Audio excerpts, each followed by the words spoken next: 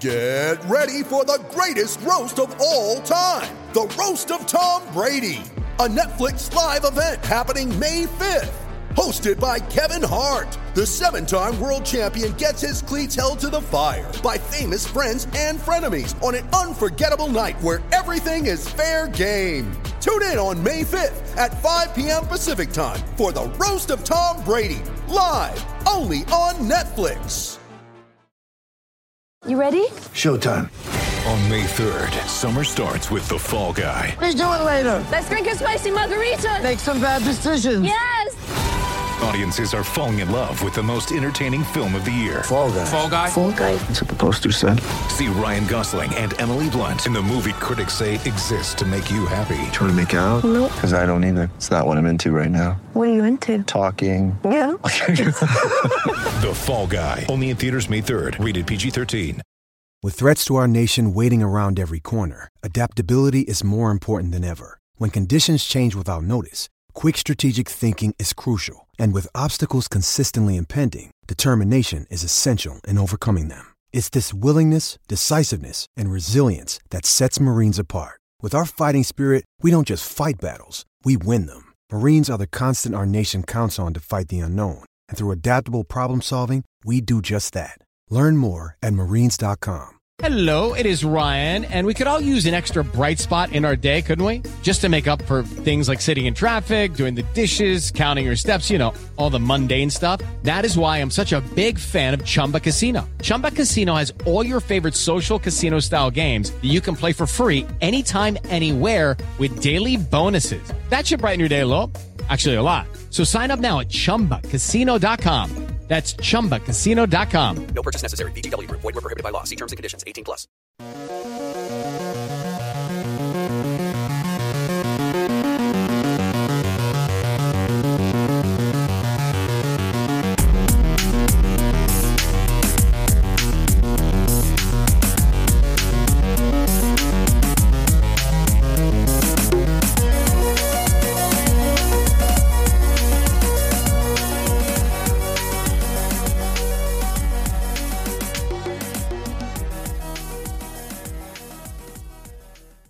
Hello and welcome to Islanders Anxiety, the podcast from Lighthouse Hockey. My name is Dan Saracini.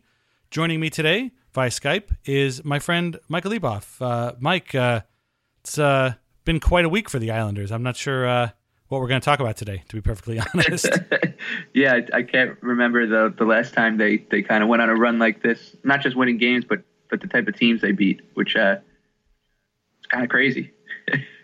Yeah. It's been, I mean, by every stretch of the imagination, a pretty impressive couple of weeks since the last time we talked. Basically, they have played 6 games, won 5 of them, a couple of them on back-to-backs, a couple of them against some real good teams. They won in Tampa, which was pretty impressive, one night after getting blown out in Dallas. But they beat Carolina once, lost to them, but played pretty well. Cam Ward kind of stood on his head. They played the Flyers twice, and I didn't even realize this before they went into those games, that the Flyers had lost like 5 games in a row, and the Islanders made it 7 with 2 overtime wins. You could kind of say they went back and forth, but they still beat them, which is huge because they're Metro points. And then last night, they waltzed into Ottawa and played pretty well and actually won a 2-1 game, which is something they hadn't done all season. But, being Islanders fans, it's like, are these guys really good? Are they really lucky? Are they kind of hanging by the skin of their teeth? I don't know. What do you make of this little run that they're on right here?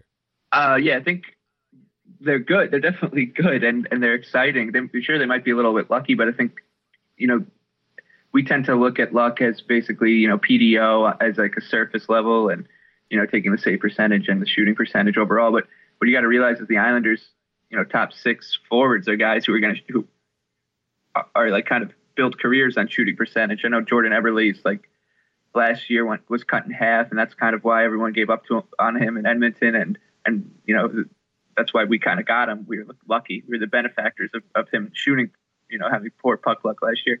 So I mean, there's probably a little bit of luck on it, in it, but if you're a good team, you're going to create your own luck. I think looking back on when the Islanders were bad, and just how many times you watched them lose a game. You're like, they were a little unlucky.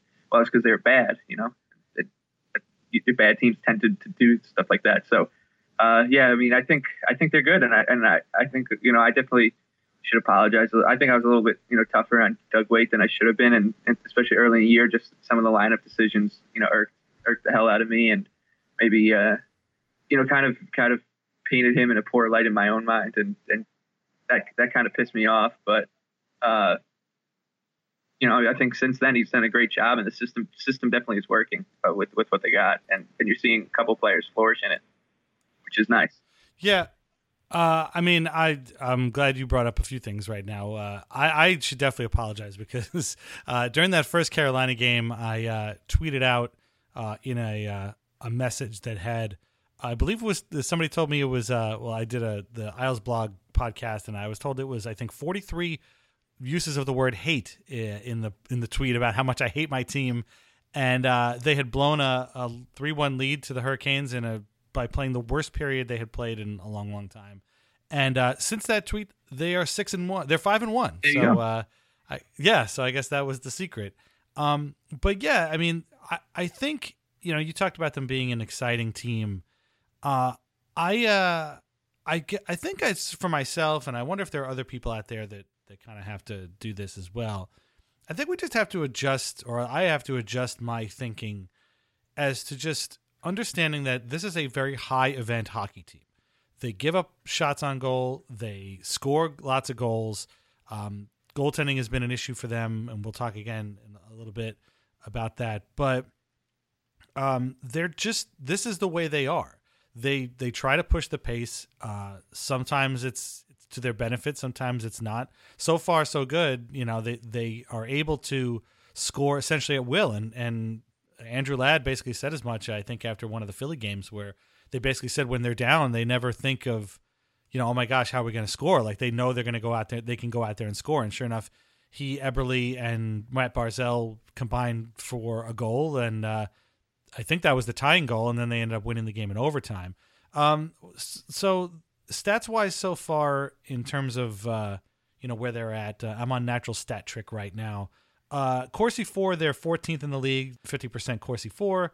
Let's see, Fenwick 4, a little bit lower, 18th in the league at 49.71, so just a little bit below 50%. Goals 4, they're third in the league at 53 overall. So, I mean, they're able to put goals on the board, and like you said, I think a lot of the sort of Corsi problems that they're having, if we want to get sort of granular about this, comes from the fact that they've got two great lines. They've got first line, and the second line, which I'm pretty sure now is basically Eberle, Barzal, and Ladd, because I think they just work better together, have been lights out. And the two bottom lines have had problems. There was, in the Philly game, I guess it was the first Philly game, I think it was Beauvillier, Ho-Sang, and Nelson were like 30% Corsi as a unit, which is bad. And they had a good game. The second game, they were a little bit better, mainly because of Ho-Sang.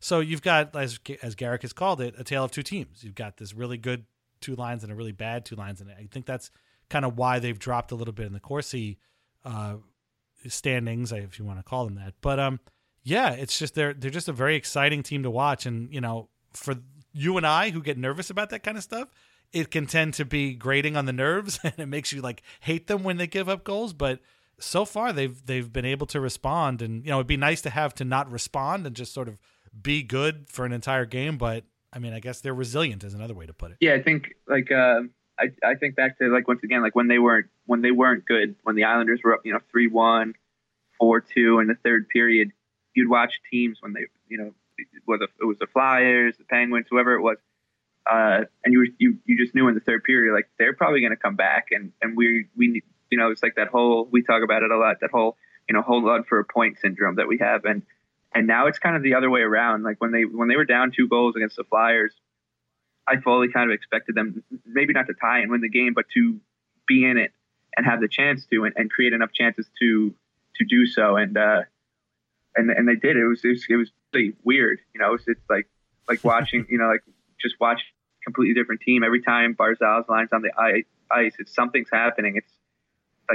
It's crazy.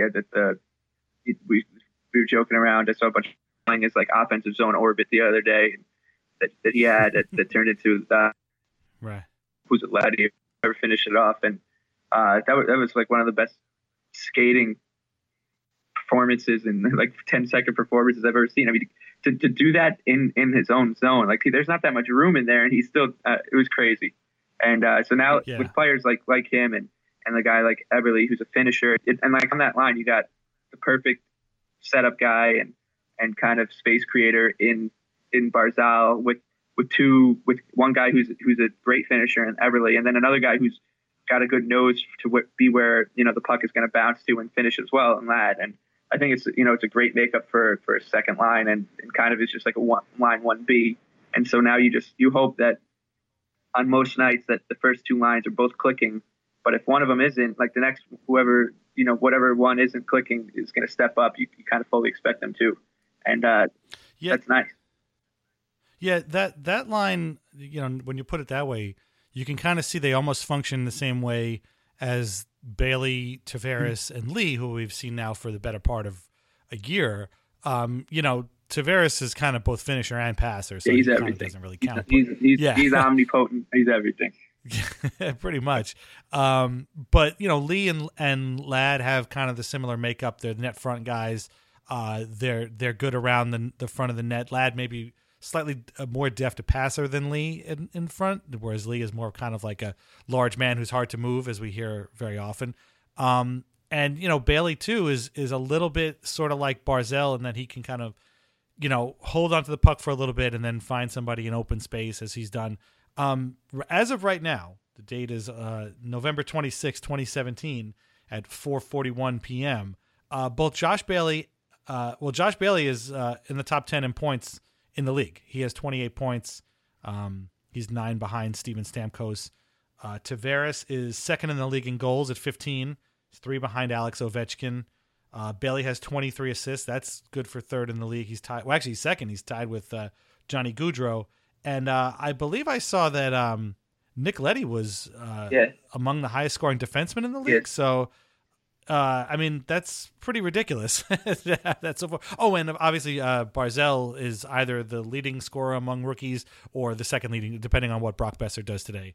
And he's just been phenomenal. I mean, the numbers almost don't even do Barzal justice. Like you said, every time he's on the ice, it's like appointment viewing. And when he went on that little tour of the Ottawa offensive zone yesterday, as Brendan Burke called it, and led to that goal that I guess it's Eberle, right? I think Eberle scored. It was Eberle, yeah. It's that Eberle goal. I saw at least like 3 tweets on my timeline, all right back to back, that said Barzal is ridiculous. Like that was, they all said the same exact thing. Barzal is ridiculous. So, and he is, and he's really. I mean, the fact that the Islanders can send out 2 lines that can score is really, really something that's unique to them this year. We've never seen that in years, or haven't seen that in years. And that's why it's funny to me. And we talked about this last time, where it's funny to me that like it's the bottom 6 that are almost causing the problems, where, you've got these 2 like 60% Corsi lines, and then you've got these 2 like 40% Corsi lines. Somewhere in the middle is where the team is going to end up. And if they can straighten out that bottom 6, and, hopefully again, Ho-Sang he had a good game the other day, and hopefully he can push things. And, Beauvillier, he's still trying to figure things out. I don't think Quine or Prince are really the answer. Chimera, we're not really going to talk about him. But, they just kind of need to straighten that stuff out. And I would feel a lot better about it. But until then, that's just how it's going to have to be. It's a high event, high scoring for both teams, hockey. And if Jaro Halak can, use the game, the 2-1 win over Ottawa as a stepping stone to, better performances, I would also feel a lot better. Correct. Yeah. Like, so when you're playing that high event hockey, it's going to come down to, who's going to get the goaltending. And so if the Islanders are going to need to get it, and they did yesterday and against, a Senators team that, maybe doesn't look like they should strike fear, but they've got some really good players, and, Mike Hoffman and Stone, Duchesne, obviously, and obviously Erik Karlsson. So he had a really good game. It doesn't seem like, there were many high danger scoring chances, but as we were saying in the last show that, Halak's problems he's kind of come undone in situations where, he's looking at like a 95% chance of saving the puck, and he doesn't, those low danger chances. But I think, it's one of those goalies is going to have to step. Greiss is still doing the same thing. He's just being Thomas Greiss and giving the Islanders, into the games almost. It's like, all right, I'm going to have to keep this the score at 3 tonight, or I'm going to have to step up and keep it at 2. And it's weird. Whereas Halak, is a little bit more hit and miss, and it's I think a situation where, like we said last time too, it's just that's could end up being their downfall if they don't get the performance that they need. Like I'm kind of having a little bit of agita about it, and I've always been a Halak apologist. I've said the other day to a couple of people that I have a Yaro Halak problem. Like where I will defend him to the death. I've even before he was on the Islanders, for some reason he was just one of my favorite non-Islander goalies. I always liked the guy, and so now he's here. It's just, I probably am a little bit too rosy on him and need to kind of take away that bias. But then you see what he did the other night, and you're like, see, this is what the guy can give you, and just got to do it consistently. Yeah, the Carolina game, I thought that was the sort of nadir of the whole Halak experiment because he looked really bad. Yeah, he was going up against Cam Ward, who somehow does that to the Islanders. He's the worst goalie in the league, right. and when he plays the Islanders, he does that. He's actually been a point of contention among Canes fans because he's been great as a backup this year. And, a lot of Canes fans are like, don't fall for it. It's a trap. This guy, he should be the backup, and he should have great numbers as a backup because he's old now. And if you make him the starter, those numbers are going to disappear because he's going to be doing too much. Whereas Scott Darling as the starter hasn't really had that great a season. So against the Islanders, they were another statistic basically. He came in and was phenomenal. And, Yaro got beat on a couple of goals that, in looking back, again, to go back and almost apologize for something, he got beat on a couple of really, really hard power play goals that would have been very, very difficult to stop. One, the pass was so fast across the zone that I'm surprised anybody saw it. And I think Aho scored that goal. And then there was another one that was just like, really? But there was one where he looked really, really bad, and he just tried to get across the crease, and he kind of didn't go down, but he didn't stay up either. And it just was like, what is going on? And it looked like he had kind of given up. Like he just did not look good. And the fact that the Islanders kind of ran the Hurricanes into their own zone the whole night almost made up for it. But at the end of the day, they lost 4-1, and couldn't really do much. It was also the second night of a back-to-back, so what are you going to do? But, I agree that they're going to need those guys. And, it's funny to say that Greiss has played better when he's averaging, 3 or 4 goals a game, but he's out there and he does what he can. And it's like you have to watch the games, but he is trying, and he was the better of the two. But if they can get both of them working now as intended, they'll be in much better shape. Yeah, and that's like you said, that's the kind of chemistry of the Islanders, is that they've been rolling with this 1A, 1B, and last year 1C system. So they need him. That didn't work so well.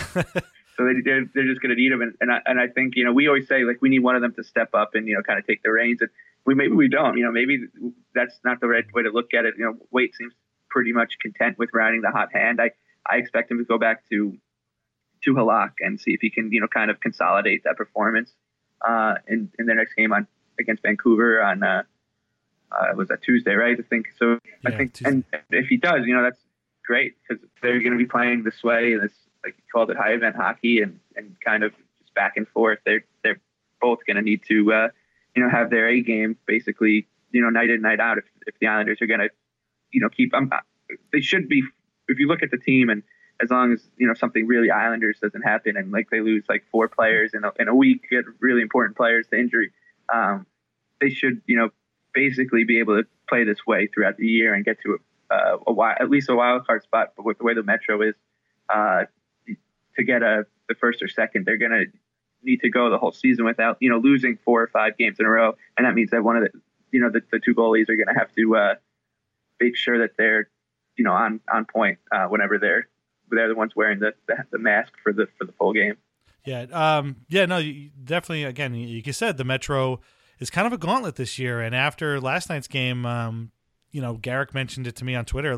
Nobody in the Metro wants to lose anymore, and that's not something the Islanders can really worry about. They need to just keep playing, keep winning. If they stumble, they can't go on a losing streak. You can stumble, you could lose a game. It might not be a huge deal, but you have to string wins together. You can't string losses together, and eventually somebody's going to break. The Devils, no matter how many times people tell me that they're not real, they keep winning. So unless they're going to lose 20 games in a row in the second half of the season, they're still there, and they've built themselves quite a cushion. The Blue Jackets appear to also be real. The Caps are coming on now all of a sudden. The Rangers had won 6 in a row recently. So, yeah, it's tough. It's a tough division, but you can't lose back-to-back games. You can't, have a week where you go 1-3 or something like that. You just can't do it. You have to go back and win games after you lose them, or just not lose them at all. So there you go. While on the subject of the New York Rangers, we might as well bring up Larry Brooks, who you brought up just before we came on. So it's like 5 times a year that Larry writes about the Islanders. It's usually when they do something dumb, or when they are possibly on the verge of doing something dumb, or on the possibility on the verge of doing something good. And in this case, he wrote a piece like yesterday or today, I guess it ran yesterday, but it was for today's paper, about how now is the time for the Islanders to make a big move. And his big moves included trading for Oliver Ekman-Larsson. And he listed like half a dozen guys. I don't know if he plans he thinks the Islanders should trade all of them or some of them or what, for the Arizona defenseman who's really good. He talked about maybe getting an upgrade in goal, but that's probably not going to happen. He talked about Evander Kane, which is just, no, man. No, just not interested. Please. Thank you very much. And, just sort of vague Brooksian logic that's like, yeah, they should do this. And it's like, okay, I guess, but I don't know. It just, none of it seemed all that plausible. And, I appreciate old Brooksy not taking the hatchet to the Islanders like he usually does, but I'm not quite sure that all of that stuff is actually going to work out. Yeah, imagine your job is you wake up and you have this idea where the Islanders should go out and make a trade, and you've got like no plausible, sources or intel that this is what's happening. I mean, every team in the league would want Oliver Ekman-Larsson, and whether or not it makes sense just because you're looking at it and you're saying, oh, this team is not contending, they're going to need to for assets, and the Islanders have the room or whatever, and it looks like a fit, that they're not, they put it in the newspaper despite that, just to kind of fuel some fan flames there. And are the Islanders going to be movers and shakers at the deadline? They should be, 100%. Are they going to trade for Oliver Ekman-Larsson? I wouldn't put the house on it. But yeah, there are definitely going to be guys out there that they should, and it's just not going to be what Larry Brooks says. And the Evander Kane thing, like the whole reason the Islanders are doing well is because they have 2 great scoring lines. The whole John Tavares is who's going to play on the wing with John Tavares situation has been settled, and the results have been awesome. So where is Evander Kane just going to be the third line center? Third line wing? No, he's not. It becomes whatever team gets him at the deadline is going to put him on their top 2 lines. The Islanders don't need that right now. Knock on wood. So you look at it, you're like, all right, Larry, like I get it. Yes, the Islanders are going to be contenders and they should be buyers at the deadline, but no, I don't really think you kind of like he kind of like half-assed it a little. Yeah, he wrote a thing a couple of weeks ago because in reading the one that he wrote this weekend, I was reminded of the one he wrote. Let's see, this was on the 20th, so literally last week. He wrote that the Rangers could create a bidding war for Ryan McDonagh, which might get them Mitch Marner from Toronto, Mikhail Sergachev from Tampa Bay, who literally just got traded to the Lightning last summer for Jonathan Drouin, and maybe the Rangers could go out and try and get Joe Thornton. Like, none of this is going to happen. It's literally all the same exact stuff. He just changed the names and the teams, and none of it's going to happen. I can't imagine. The whole thing for a while there was the Leafs had Marner on the 4th line, and it was like, oh my God, what are they doing? What are they doing? And that means they got traded. They're going to trade him. Well, I don't think he's going to get traded, and I certainly don't think the Rangers are going to be able to acquire him for Ryan McDonagh. I don't think the Leafs would do that. But, I don't think Larry's necessarily wrong, but I'm with you. Like, their top 2 scoring lines seem to be pretty set. What they need is somebody who can, play on the 3rd line and not get caved in every night and work with. Yeah, it's boring to say it. Yeah, like a Daniel Winnick and your Brian Boyles of the world, Matt Cullen. Yeah, that's probably what Islanders are going to do. I would love it if they did that. That would mean that probably Anthony Beauvillier, Brock Nelson. I guess there's an outside chance that Hosang might be somebody that goes in that, but I would like to find somebody who kind of works with, especially Hosang, because we just like him, and could work with one of those guys, and then maybe take one of those guys, put them on the fourth line, because let's face it, they're not getting rid of Casey Cizikas and Cal Clutterbuck. That's what I meant to mention too, because Cizikas got hurt a little bit in the game in Ottawa. He didn't play for the rest of it, but we haven't heard anything, so maybe he's okay. But you figure Cizikas, Clutterbuck, and then Chimera. I just saw on Twitter from the people at Russian Machine Never Breaks said that he has the forward with the most shots in the league with no goals. He has 35 shots this year, which if you watch him play this year makes a total amount of sense. So move him off the line, put somebody else there. Again, hopefully they can get a little scoring, and Cizikas and Clutterbuck can do their thing, and that would make the team a lot stronger. It's funny because as we've seen with Barzal, putting him there and giving the Islanders a second line has completely changed how they play, what they're capable of, and there's no reason to think that putting another quality, possession forward on the third line would do it even more to another degree, and that's kind of what I'm looking for, which is not Evander Kane. Let's just put it that way. Right. You think about what Barzal does. Like you can write a book on it at this point, like how he changes the team. Like what happened with Tampa Bay. When the Islanders play the Lightning, Victor Hedman is going to be blanketing John Tavares.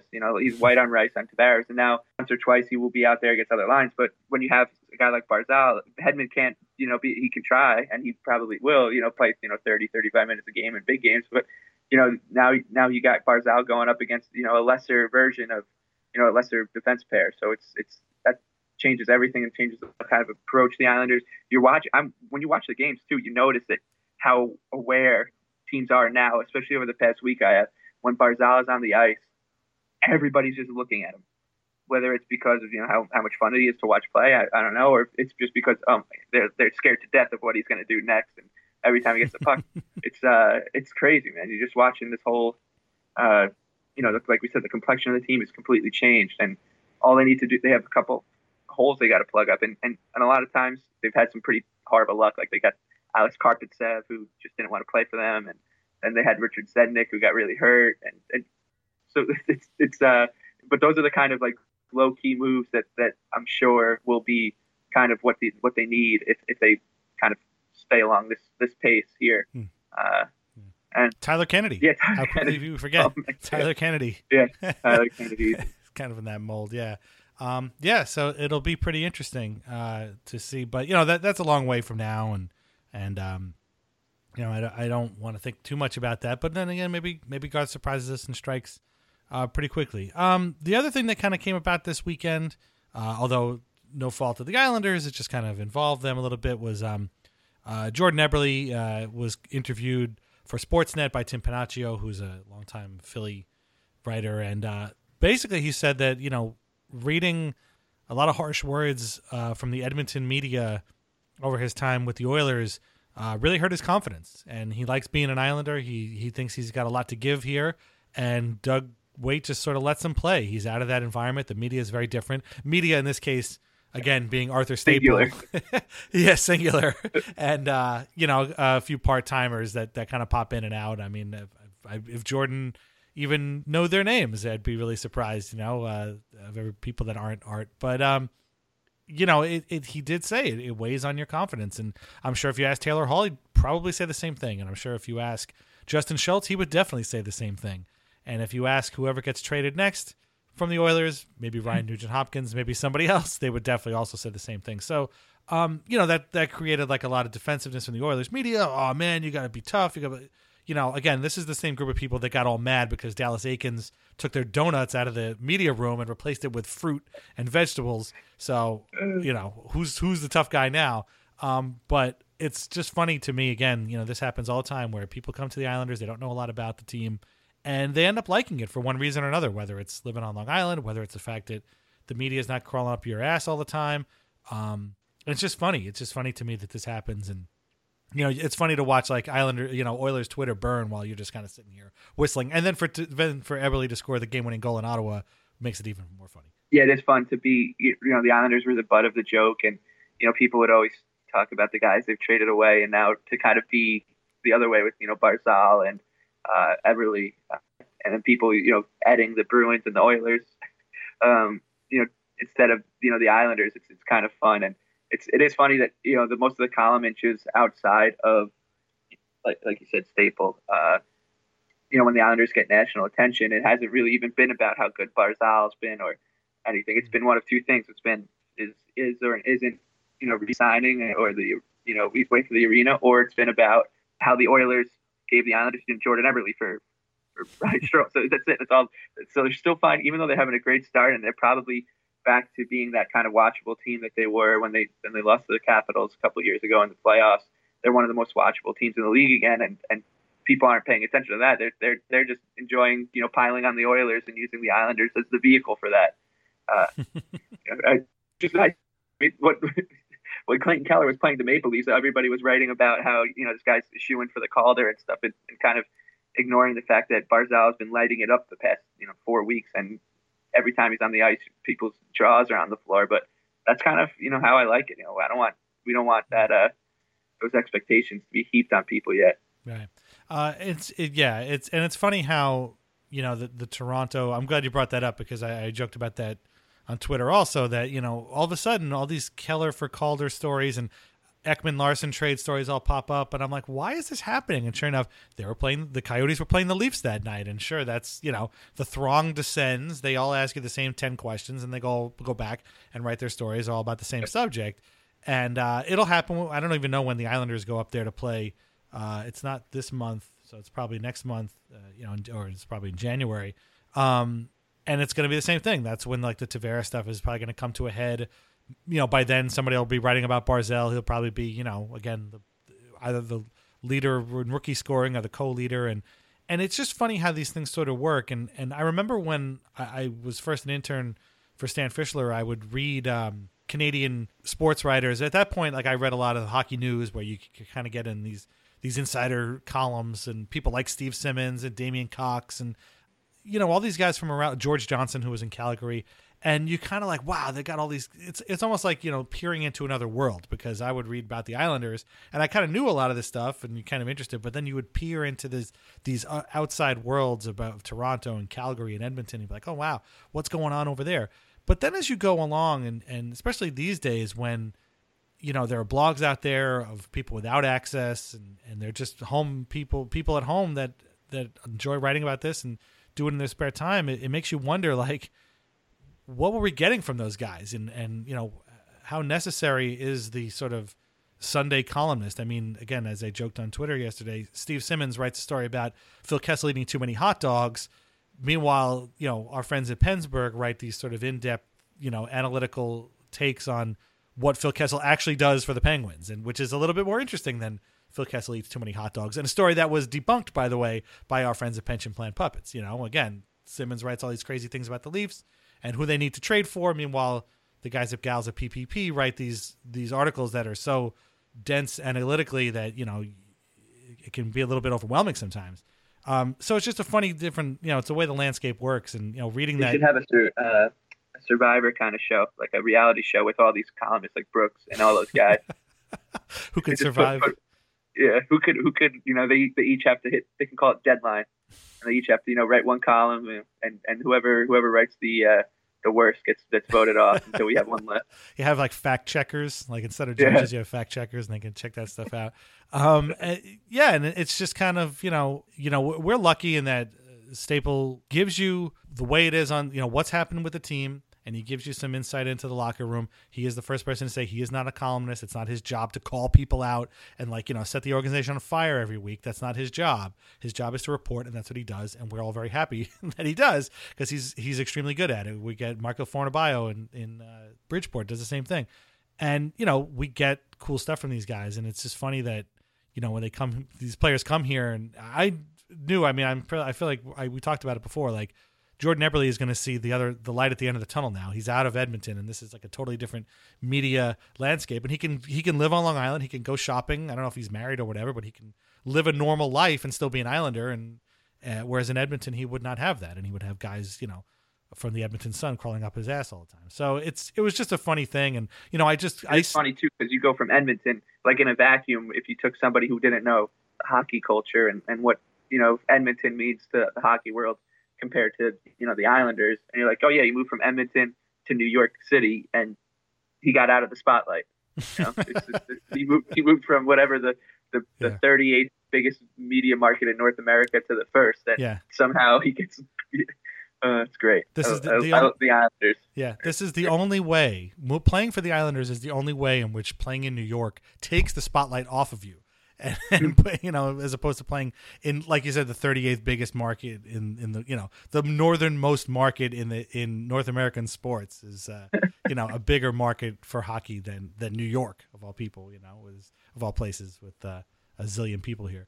But yeah, no, it's really fun. And I tweeted a little snippet of that story, and before I knew it, it had been retweeted a bunch of times, and I was like, wow, I didn't realize this was going to be such a huge thing, but it apparently was. And I'm glad Jordan mentioned it, because it was kind of a cool insight into that. And like, these are people, and I know we say that all the time, and we say some crazy stuff about these people, and I was just saying I hate my team, and now I'm here I am.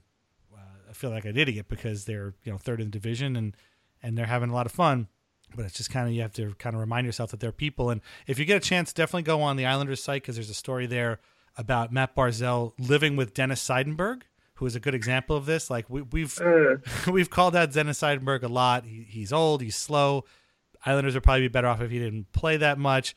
But two things I saw this week: one was Barzal living with the Seidenberg family and calling Dennis just a big German monster who could eat him, and how he's like strong as an ox, but he loves living with the family and playing with the kids and stuff like that. And he's got to like tell Dennis, no more working out. I can't work out anymore. You're too crazy. I can't do it. It's too late. I want to go to sleep, which is funny. And also MSGnetworks.com had a funny video with Seidenberg, Thomas Greiss, and Shannon Hogan eating at this German restaurant on Long Island. And it was just cool to see, and like they were talking about how it's nice to have somebody you can kind of talk your language with, especially if you're a German player. There aren't a whole lot of them in the league, and it's nice that they can kind of bond. And they ate some good food, man. I wanted some. Greiss had the Wiener Schnitzel, which is the big fried cutlet, and it looked really good. And it was a very satisfying sequel to the Shannon Eats Russian Food with Grabowski and Kuhlman from a couple of years ago. She should definitely continue doing this. I want to see Tavares at like a Portuguese restaurant.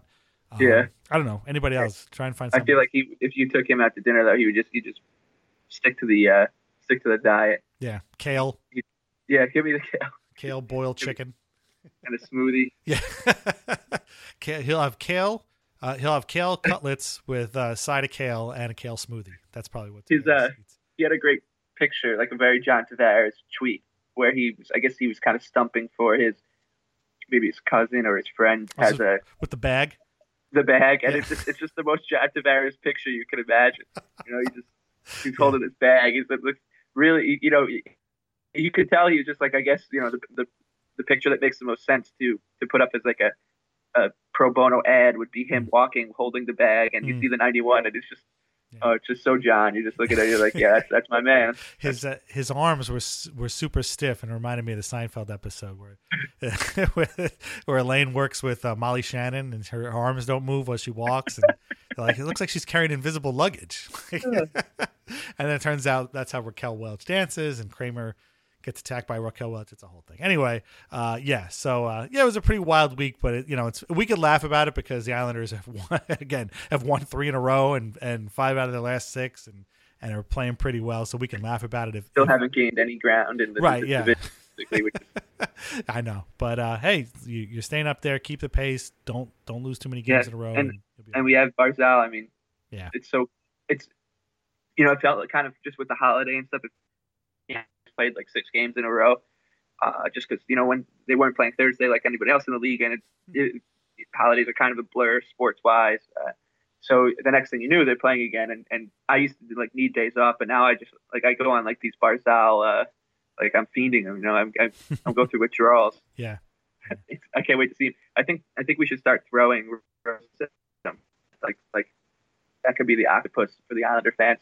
When Barzal scores or does something great and then ends up in a goal, we can just throw roses on the ice for him, and he can scoop them up and take a picture with all of them and get a medal, and then the game could resume. That'd be pretty cool. We need to have just like some kind of streaming service that's just like Barzal TV. So it's just like looping plays and like, it doesn't have to be goals, just like even entries into the zone or, power play time, that kind of stuff.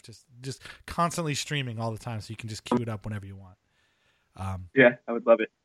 So their schedule is getting pretty insane coming up. They only have 2 games this week, which, as you said, they haven't gained any ground even by winning games, so I'm sure they're not going to gain any ground by not playing at all. So nobody freak out because they only have 2 games this week. They really should try and win them both.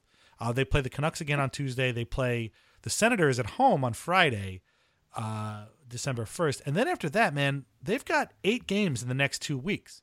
They play back-to-back Florida and Tampa Bay on the 4th and 5th. They play at Pittsburgh on the 7th.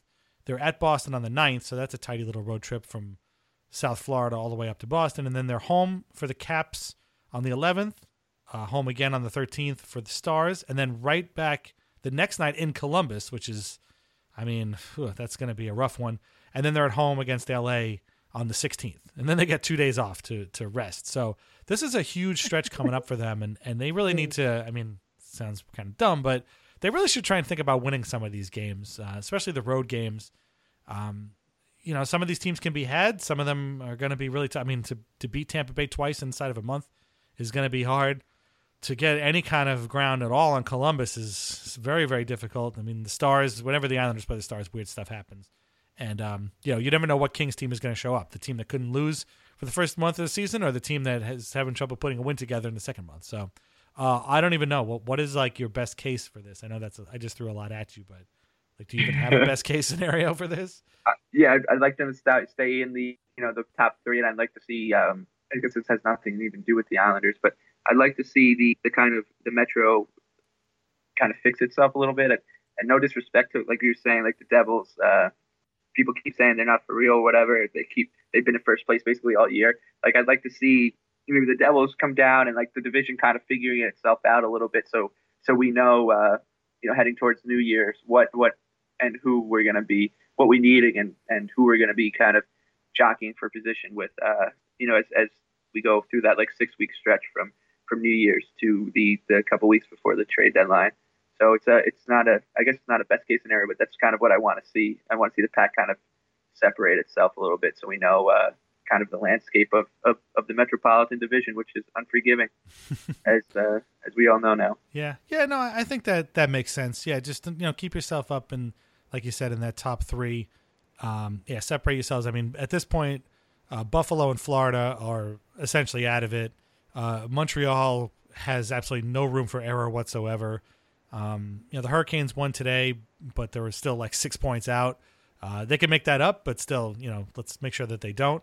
So keep yourself up there, and like I've been saying the whole time, like, just don't lose 2 games in a row. If you're going to lose, it happens.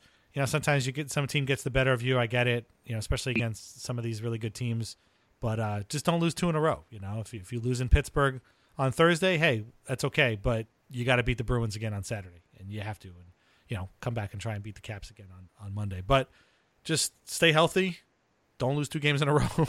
And I don't know. So far, I think they can do that, and no blowouts too. Yeah, let's try and minimize those too. Yeah. We didn't even talk about those. Maybe a couple games for Laka to really put on another good performance or 2 would be nice as well. Yeah, definitely. Yeah, get some good goaltending too would be good. So yeah, there's a lot. So but I think they won one game where they scored less than 3 goals or something, and it was the game against Ottawa. Was that the first? Was that? I think so. I heard something like that. Yeah. You want to see them be able to win those type of games, and they did. They did a good job in Ottawa, so it's not like I'm not criticizing them, but maybe seeing 1 or 2 more like that would kind of instill confidence. Yeah, especially against a team like Columbus or even LA, because they're not going to give you much, so you got to make it count. So the Blue Jackets are very good, and they have an amazing goalie, and they are really, really they're. I think if you had to make a pick, I would say the Blue Jackets honestly will win the division, and I think they might win it by 10 points or so. Just if Bobrovsky stays healthy, they're not going to lose 3 in a row, 4 in a row. So. Yeah, they're pretty. I think like a lot of people, we kind of figured that they were, I don't know about a fluke, but maybe not quite as good as they were last year. Well, guess what? They turned out to be better. They're just back, and they're very consistent. And they're doing it. I think their power play is the worst power play in the league by like 4 percentage points. Yeah, I think it's operating like 10%. So but that'll fix itself too. Yeah, but they're relentless, and they're just a well-oiled machine at this point. I don't know. I don't even know what Tortorella is doing. I don't think he has to do anything. They just sort of go.